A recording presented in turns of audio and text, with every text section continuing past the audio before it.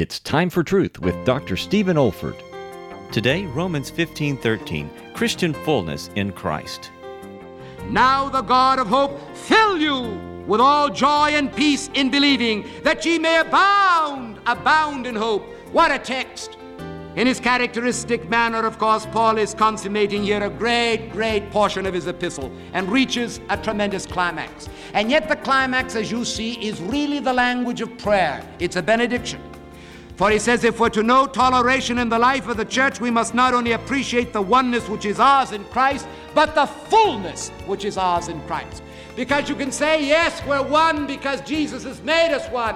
We're all baptized into that one body by the one Spirit. That's true. And we're to endeavor to keep the unity of the Spirit and the bond of peace. But oh, I don't like Mr. So-and-so's face.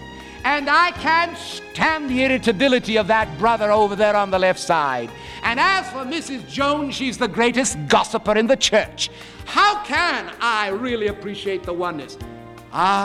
There's a fullness in Jesus to overcome that. There's a fullness in Jesus to overcome that. This is David Olford.